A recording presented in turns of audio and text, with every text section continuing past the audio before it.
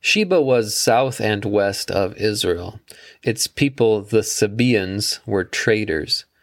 When people show up in the Bible coming from Sheba, their wealth in gold and spices and precious stones is almost always mentioned.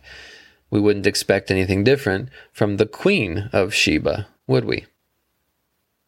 She showed up to visit King Solomon. News of Solomon's vast wealth and deep wisdom had reached her down in Sheba, and she got curious and decided to investigate. She rode into Jerusalem in a huge caravan. Camels brought spices and gold and precious stones. She doesn't seem to have had any problem getting an audience with King Solomon. She just wanted to talk. She had questions. We don't know what they were, but they were meant to test Solomon's wisdom.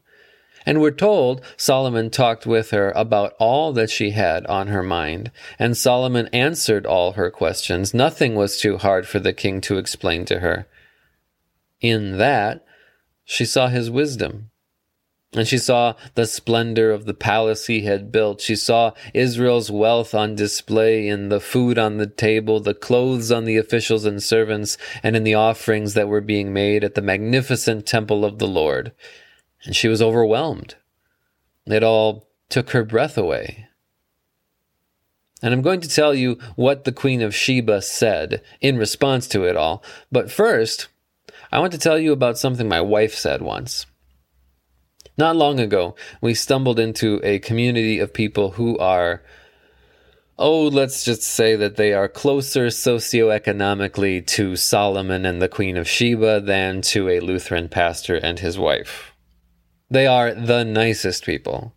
They welcomed us with open arms. They are, for the most part, not Christians. And once, after leaving a social event with that community, my wife remarked, if you compare what they have with what we have, as far as earthly possessions go, they would have no reason to ever guess that we have anything that they need. It's depressing because it's true. If you measure success in dollars and possessions, then Christianity has not made us very successful. How about you? And if we don't seem outwardly successful, can we really expect people to notice us? Can we expect them to want what we have? Can we expect them to approach us and say, hey, sorry, but I see your life, and I mean, wow, you must be doing something right. You've got it all together. And I was just wondering, what's your secret?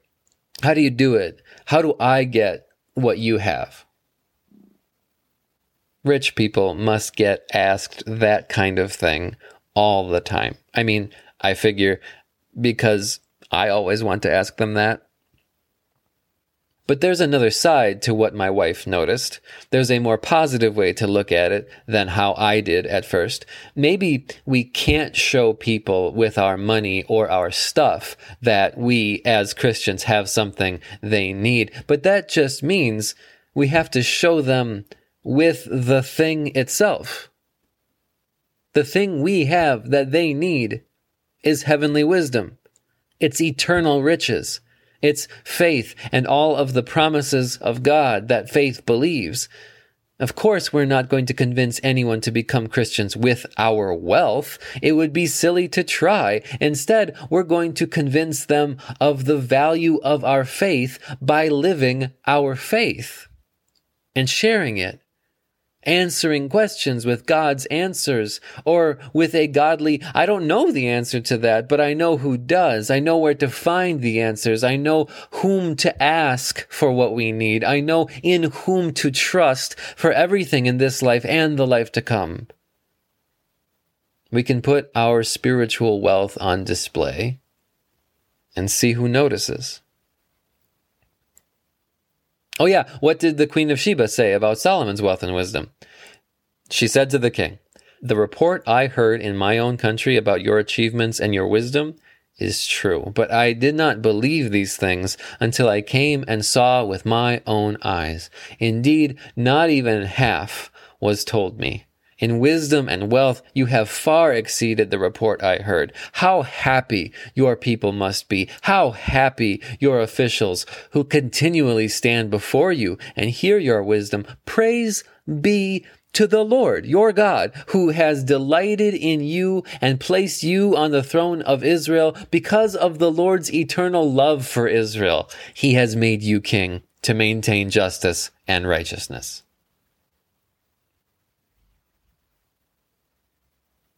In Jesus, you are rich. By faith, you are wise. And if you put your spiritual riches and your heavenly wisdom on display, people will notice.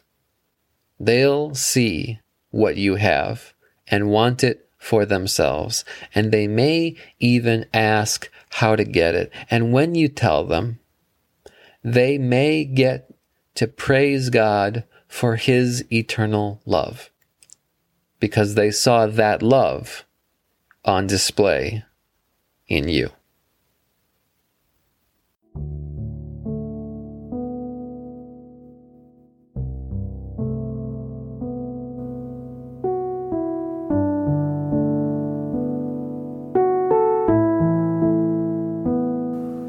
You and I are dust and breath, loved by God, bought by Jesus.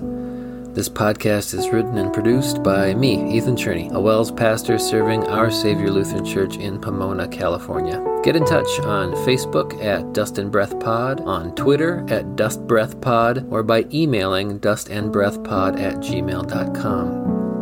Outro music arranged and performed by Mr. Peter Shawy, who is like a calf, like a young wild ox.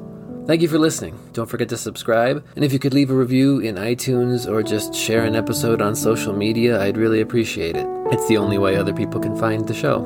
Now, go do what God made you to do. Be who God called you to be. Go see what God can do with dust and breath and faith in Jesus, his Son.